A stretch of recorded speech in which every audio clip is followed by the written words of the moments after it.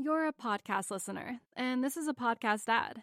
Reach great listeners like yourself with podcast advertising from Libsyn Ads. Choose from hundreds of top podcasts offering host endorsements, or run a reproduced ad like this one across thousands of shows to reach your target audience with Libsyn Ads. Go to libsynads.com now. That's LIBSYN ads.com.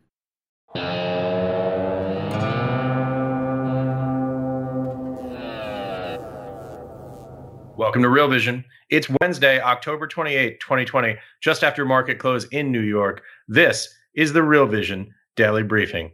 I'm Ash Bennington, joined shortly by Real Vision's managing editor, Ed Harrison. Ed, welcome back. Yeah, I was going to say looking good, and you were supposed to say feeling good, but actually, no, we're not feeling good at all today. Yeah, looking at U.S. equity markets, it's hard to feel good. So right off the bat, we've had a pretty ugly day. Numbers still bouncing around here a little bit.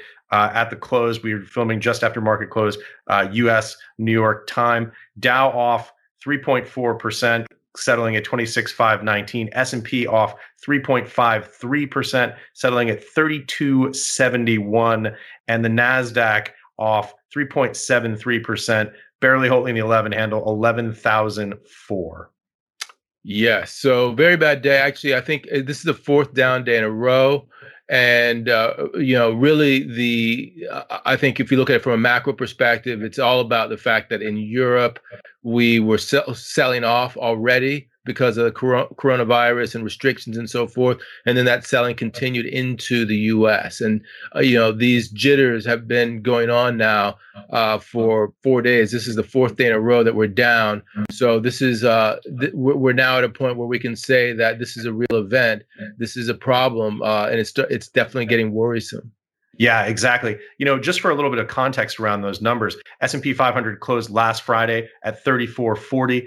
Here we are, close of day Wednesday, 3271. That's a change of minus 4.9%. Similar story on the NASDAQ, closing last Friday at 11,548, now at 11,004 for minus 4.7%. Yeah, so I have to give a bit of a mea culpa here, Ash, because I was going to get my Dow 30,000 hat out, and I was ready for us to be off to the races. Because you remember that I was saying September, October was the moment of truth in terms of understanding, the forward visibility, in terms of do we have acceleration for continued recovery. And we had jitters about that at the beginning of September. We had a correction in the NASDAQ, and that went away. So by a week, 2 weeks ago, I was saying that it doesn't look like we're going to have any more jitters. I think that we've gotten out of this period, the September-October period, pretty well. And lo and behold, literally the last week, we're back to where we were before. So my whole thesis of September, October is back on the screen. Out of nowhere comes this whole dynamic of shutdowns in Europe. And that's really, for me, what's driving all of the volatility that we're seeing right now. Well, Ed, I'm a great fan of your framework, and I always mentally extended October till at least November 3rd. I figured to the end of the election, that's really your time horizon.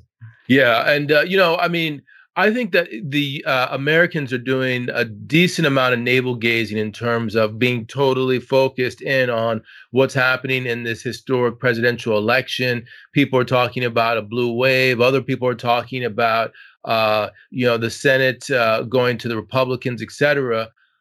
Really, I think the real story now is in Europe. I would say, however, just going back to what we were talking about on Monday, that yes, I think that there are scenarios in U.S. politics that aren't priced in. For instance, a Trump win is not priced in. I don't think that the Senate staying with the Republicans is priced in, and that's going to have a meaningful impact. But I don't think that the lead up to November the 3rd, as we're seeing it now in this level of volatility, is as a result of anything that's going on in the United States. Really, what's happening is all about the situation in Europe and the fact that it's not just about the coronavirus cases. It's about the actual policy response, that is lockdowns, that they are having lockdowns. I'd like to use, just for the moment, just for today, I'd like to use Tony Greer's his narrative, which is that it's hysteria that in the United States, as soon as November the 3rd is over, it's going to go away, the whole narrative in the United States. Let's just say that that's actually true. In Europe, the hysteria has created lockdowns, if you want to use it from Tony's perspective. And that's what's driving it. It's that the policy response, shutdowns, could potentially lead to a double dip recession. And that's very negative for risk assets. Could the same thing happen in the United States? Maybe. But we'll just have to take a look and see. Yeah.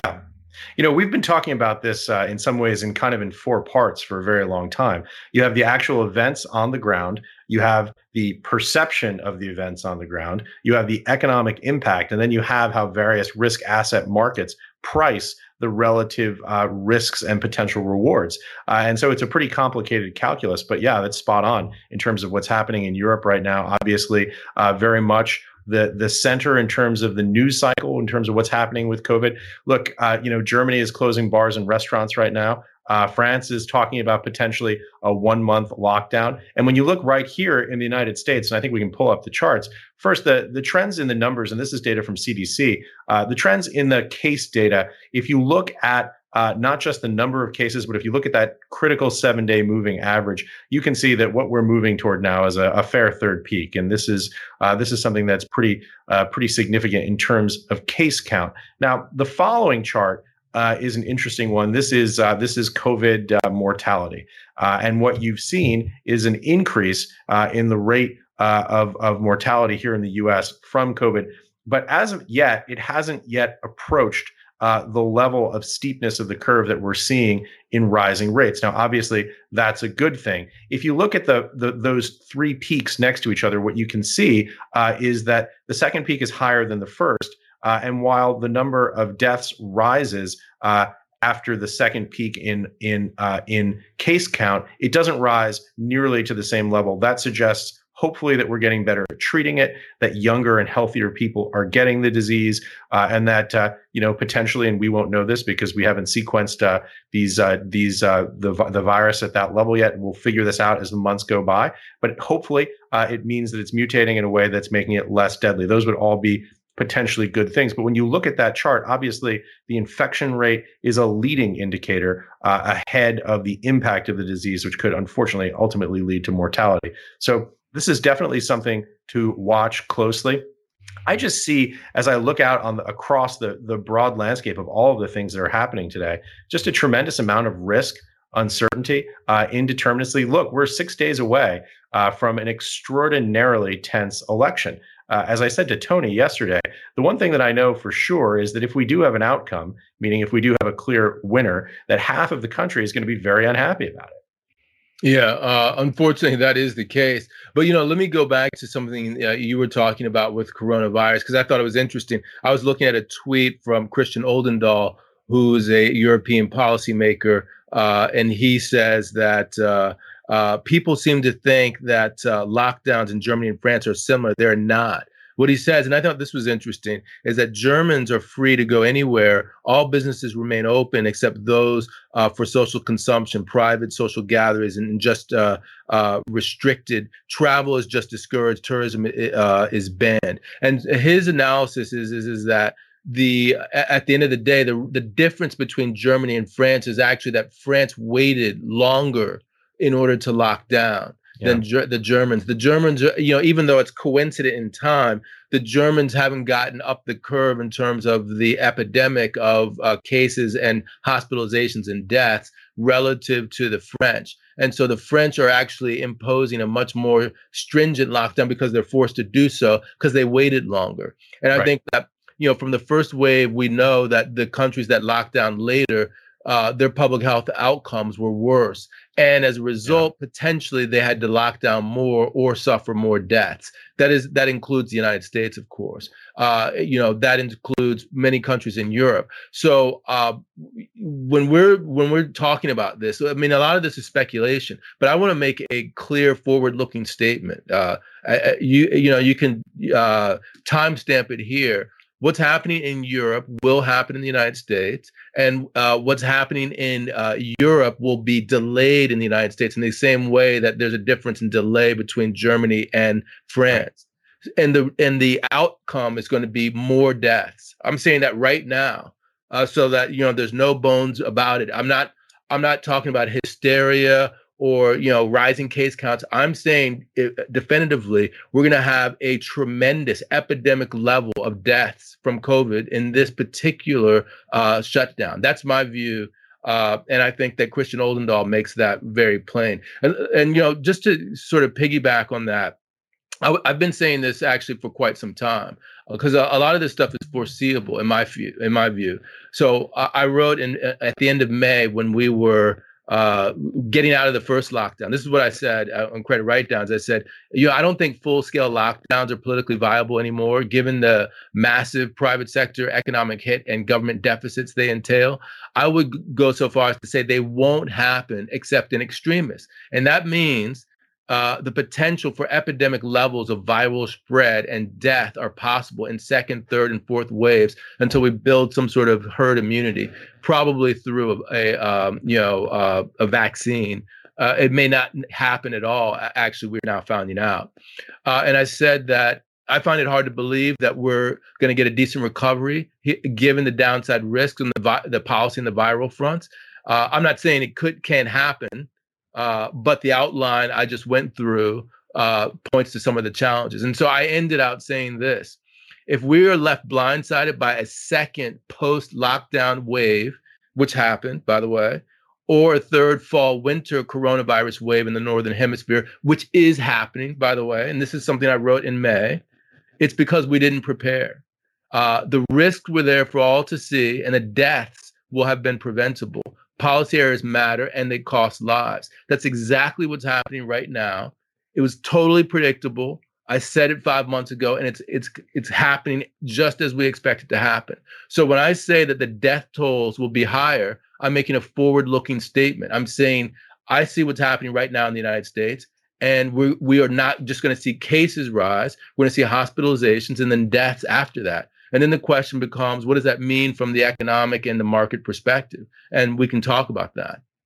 You're a podcast listener, and this is a podcast ad. Reach great listeners like yourself with podcast advertising from Libsyn Ads. Choose from hundreds of top podcasts offering host endorsements, or run a reproduced ad like this one across thousands of shows to reach your target audience with Libsyn Ads. Go to libsynads.com now. That's LIBSYN ads.com.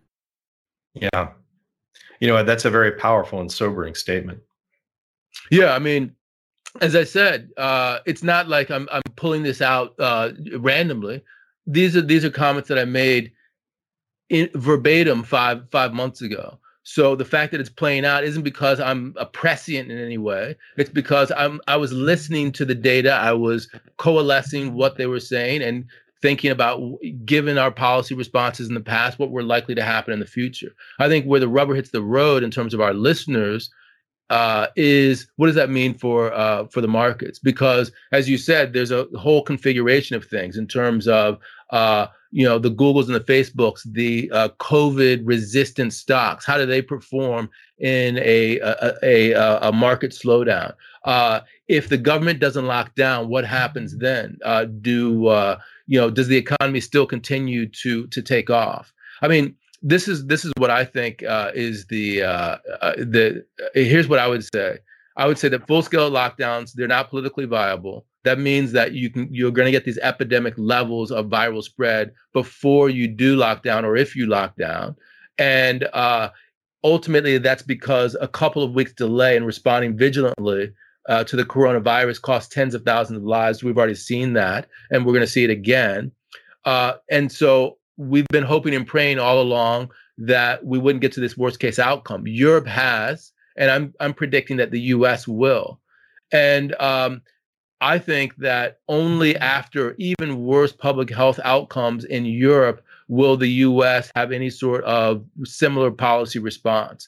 And my sense is that the tail risk of a double dip increases markedly as a result of that. So I think that consumers respond to epidemic levels of death counts. They're not responding now because we're not there, but when we get there, there will be a response, and it will be very negative. Yeah. Ed, one of the things that I've appreciated about your analysis from the beginning is how nuanced it is. One of the things that I find most disconcerting about the political place that we find ourselves in right now in the U.S. Is everything has become totally bifurcated. Everything is totally binary. You've seen a great deal of nuance. You've seen a great deal of difference in the precise mechanism of implementation around lockdown, how targeted they are, when they begin, what they cut off, what they don't cut off. You've been, I think, prescient as well with pointing out the idea of lockdown fatigue and how that sometimes locking down more tightly than is necessary can create a backlash that actually has the paradoxical opposite effect that it's intended to. So much of what we hear in traditional media is binary. It's, if you're in this political party, you're opposed to the lockdown, you think it's terrible. If you're in this political party, you want more of the lockdown. It's such a binary, bifurcated way of looking at the world. And it's infinitely more nuanced than that. And the reality is that kind of thinking, when it becomes a question of politics and not a question of data, the people who suffer are all of us. It's the entire country and it's the economy.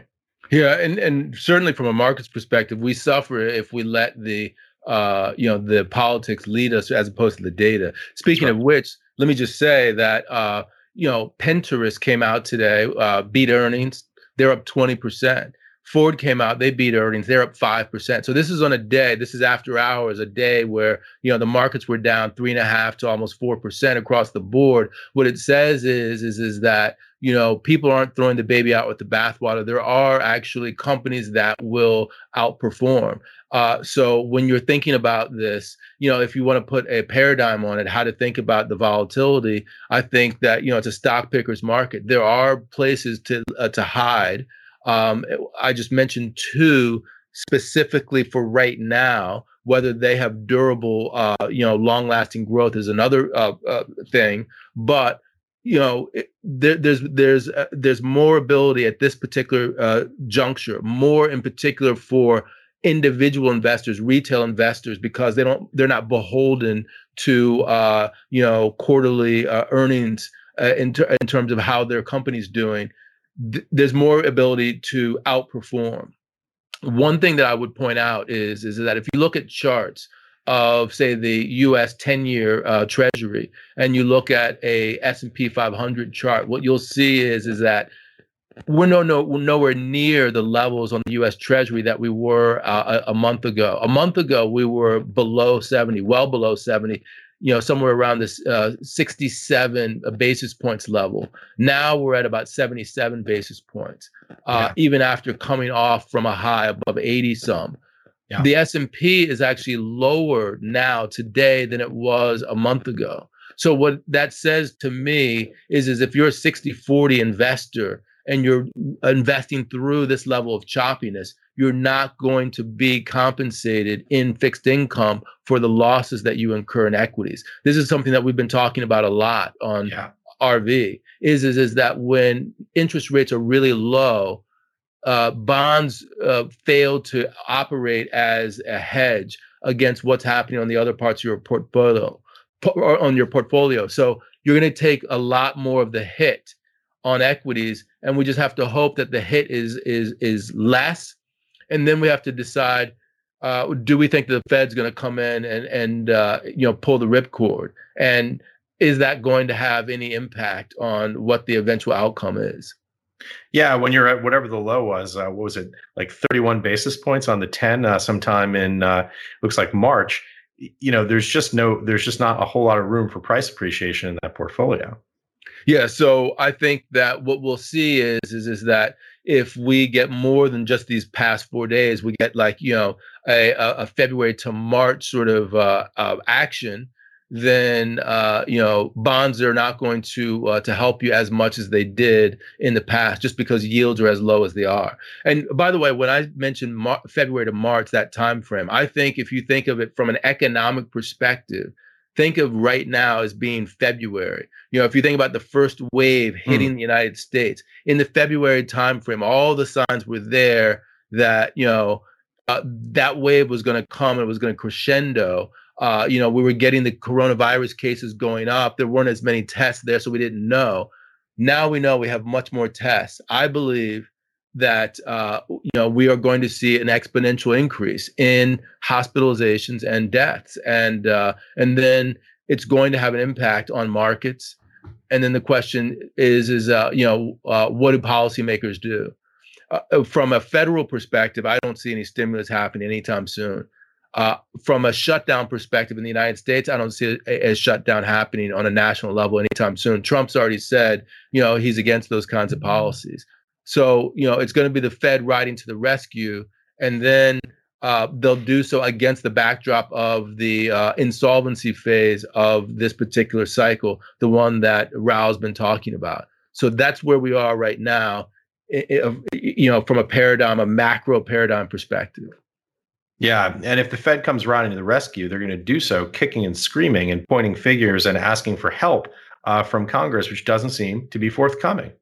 No, yeah, and I think if you take a longer term view, the question is can the Fed stave off the insolvency phase enough to protect investors from the losses that bonds won't be able to protect them from? Meaning, is the Fed's intervention going to be enough in the way that it was in March? That's the big question that people are asking, because as you rightly state, the Fed's reactive. They're going to wait until the carnage is there. The carnage is already starting to pile up. How much further down do we need to go before the Fed intervenes? I would say a decent amount. But once they do intervene, on the backside of that intervention, what does it look like? What does the economy look like? What do markets look like? My view, and I think that this is purely speculative at this point, is it looks worse than it did in the first wave in terms of the ability for risk assets, junk bonds, and equities to bounce back immediately. So it's looking more like this interregnum, this 6-month period, is much more of a head fake, and that potentially, we're going to see some more downside risk here. Yeah, I hope it doesn't literally become an interregnum with a period between two kings in dispute. That's really the worst nightmare scenario coming out of November 3rd, and that's at this point not the most likely possibility when you look at the math, but it is a possibility that you could get either a totally deadlocked electoral college vote, or you could have too close to call in a number of key states that might delay the outcome. Now, that's not a base case scenario, but it was something that happened in 2000. And if you look at the polling data, especially the poll of poll data, it does appear that those races, many in those key swing states, are closing.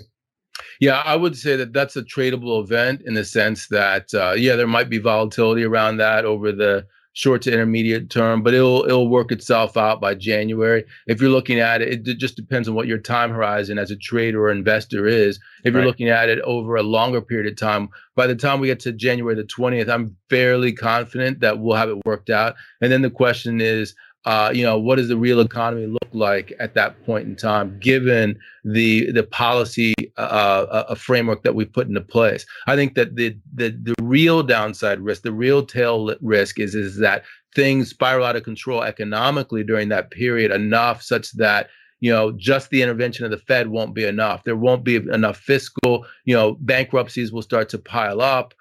Commercial real estate will start to implode, things of that nature, and that you can't recover from that because it's too far gone. That's the real tail risk. I would say it's actually more than a tail risk. It's probably a reasonable worst case scenario at this point in time. Yeah, I mean, the Department of Treasury coordinating with the House, obviously two different parties here. This is really sticky on the fiscal side to getting a political outcome. I think it was thought by many that we would get a deal. It didn't happen. Yeah, and by the way, let's just say that there is a lot of volatility with regard to the election, and you're able to trade around that, and then come January the 20th, we have a government in place in the U.S. What if that government is a divided government, as it is today? that's a scenario in which the stimulus is not going to be able to be a safety basket. Again, it will mean that the Fed is on the hook for doing any and all things necessary to prevent worst case scenarios. So that's not a good scenario. So I think the quicker that we come to an understanding about what the configuration is, the more likely we are to be able to have an understanding of what it looks like. From a risk perspective, in terms of downside versus upside risk, I think the upside is probably in a scenario where the parties are the same. The biggest risk to the downside is where the parties are different and that there's some sort of gridlock, because that's a scenario in which the policy response in the US is going to be more limited. And given my view that we're going to see epidemic levels of coronavirus contagion and death, that's not a good recipe. That's not a good intersection. You're a podcast listener, and this is a podcast ad. Reach great listeners like yourself with podcast advertising from Libsyn Ads. Choose from hundreds of top podcasts offering host endorsements, or run a reproduced ad like this one across thousands of shows to reach your target audience with Libsyn Ads. Go to libsynads.com now. That's LIBSYN ads.com. Yeah, you talk about the Fed being kind of the ultimate backstop, the lender of last resort function, the backstop of last resort for the country. In many ways, if we remember Jerome Powell, when he came into office early on, basically said, hey, we're not going to do that kind of thing anymore. That's not what I'm here to do when I'm running the Fed. Reality on the ground said otherwise, and he had to make those difficult decisions, which ultimately look, frankly, a lot more like what we saw in the past than not like what we saw in the past. Meaning, the Powell Fed looks a lot more like the Yellen Fed, I think, than Mr. Powell had anticipated. Yeah. So, I mean, my last thoughts here for today are that you and I were probably thinking to a degree about what happens in 6 days. But I'm really more concerned about what happens in 6 weeks, specifically with regard to the coronavirus cases, how that transformation occurs. I believe we're on the cusp of a major spike. We're on the cusp of something that is akin to, or could potentially be worse than the first wave. Certainly in Europe, places like France, it can be and probably will be. Macron was saying that this is the case, worse. And then we just have to see what happens, what the policy response is. But at a minimum, consumers will react, and they will react negatively, and so that's considerable downside risk. I think a double dip is a foregone conclusion now in Europe. They're back to May 2020 levels, and the U.S. is next to consider over that 6 weeks that I'm talking about. So. To be continued. Sorry that I'm the doom and gloomer here today, the way that you were on Monday, but that's how I see it. Yeah, it just feels like there's a tremendous amount of risk, and the really staggering part when you look at Western democracies is just how poorly everyone has prepared for it. It's this feeling of like being in college and you get assigned a term paper at the beginning of the semester, and lo and behold, it's 3 days before it's due and you haven't written it yet, and there's like this feeling of surprise, like this should have been entirely predictable. I had kind of a moment yesterday. I ran out from the apartment, ran down to the pharmacy on the corner, and on my block. What's that? You got some hair dye and deodorant.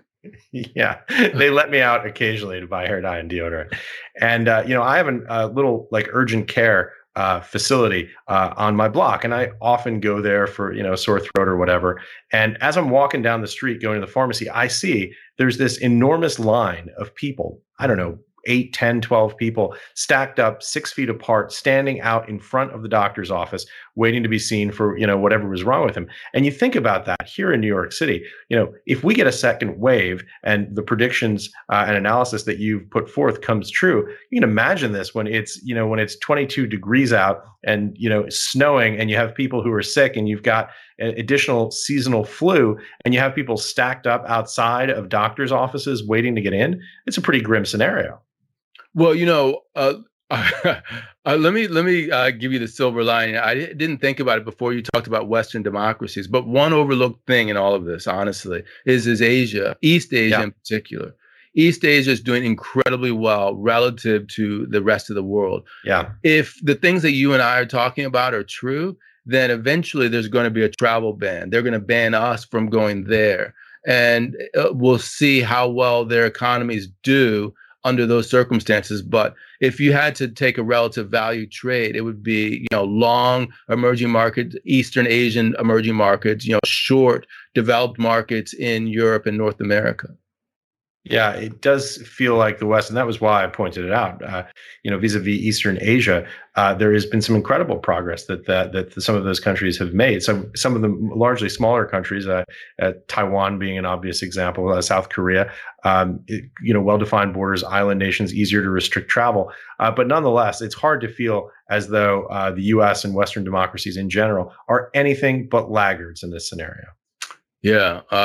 With that, I think we'll have to leave it on that sour note. But bullish Asia, East Asia.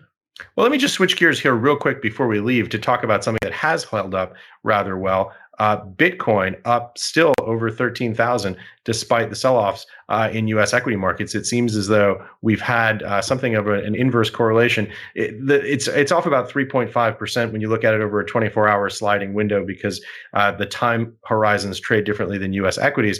But the reality is that as U.S. equities have sold off, digital assets, especially Bitcoin, have managed to retain value and look like something of a safe haven trade. Yeah, interesting because, when you were talking to Tony, both of you recognize that there's been no movement on the currency front.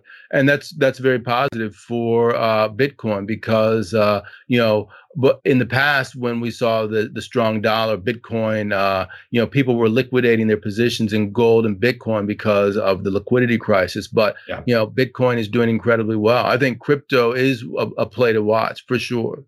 Yeah. By the way, talking of mea culpas, I have to issue my nerdiest mea culpa yet. I said yesterday that I owned a small amount of Bitcoin in my brokerage account through an exchange-traded product. Not strictly true. It is OTCQX traded, so it's an ATS traded security registered with the SEC, but technically not exchange-traded. We got to get you into the coin. Raoul, he's going to want to speak to you about that. Yeah, it's funny. I got teased a little bit about the fact that I don't actually own the underlying crypto myself, and I don't control the keys. Interesting conversation, probably a longer conversation for another day. Yeah. So for Friday, I'll make sure to ping Raoul to make sure that he gives you a hard time about that. Yeah, I hear we're doing something special on Friday. Yeah. I hear that you're going live. Is that right? That's the rumor. I guess we've committed to it now, so I guess it's going to happen. Excellent. Good. I'm looking forward to it. So live on YouTube, Raoul Pal, Ash Bennington, Friday. Be there or be square. Live without a net. Thanks for joining us, Ed. You bet. Good to talk to you.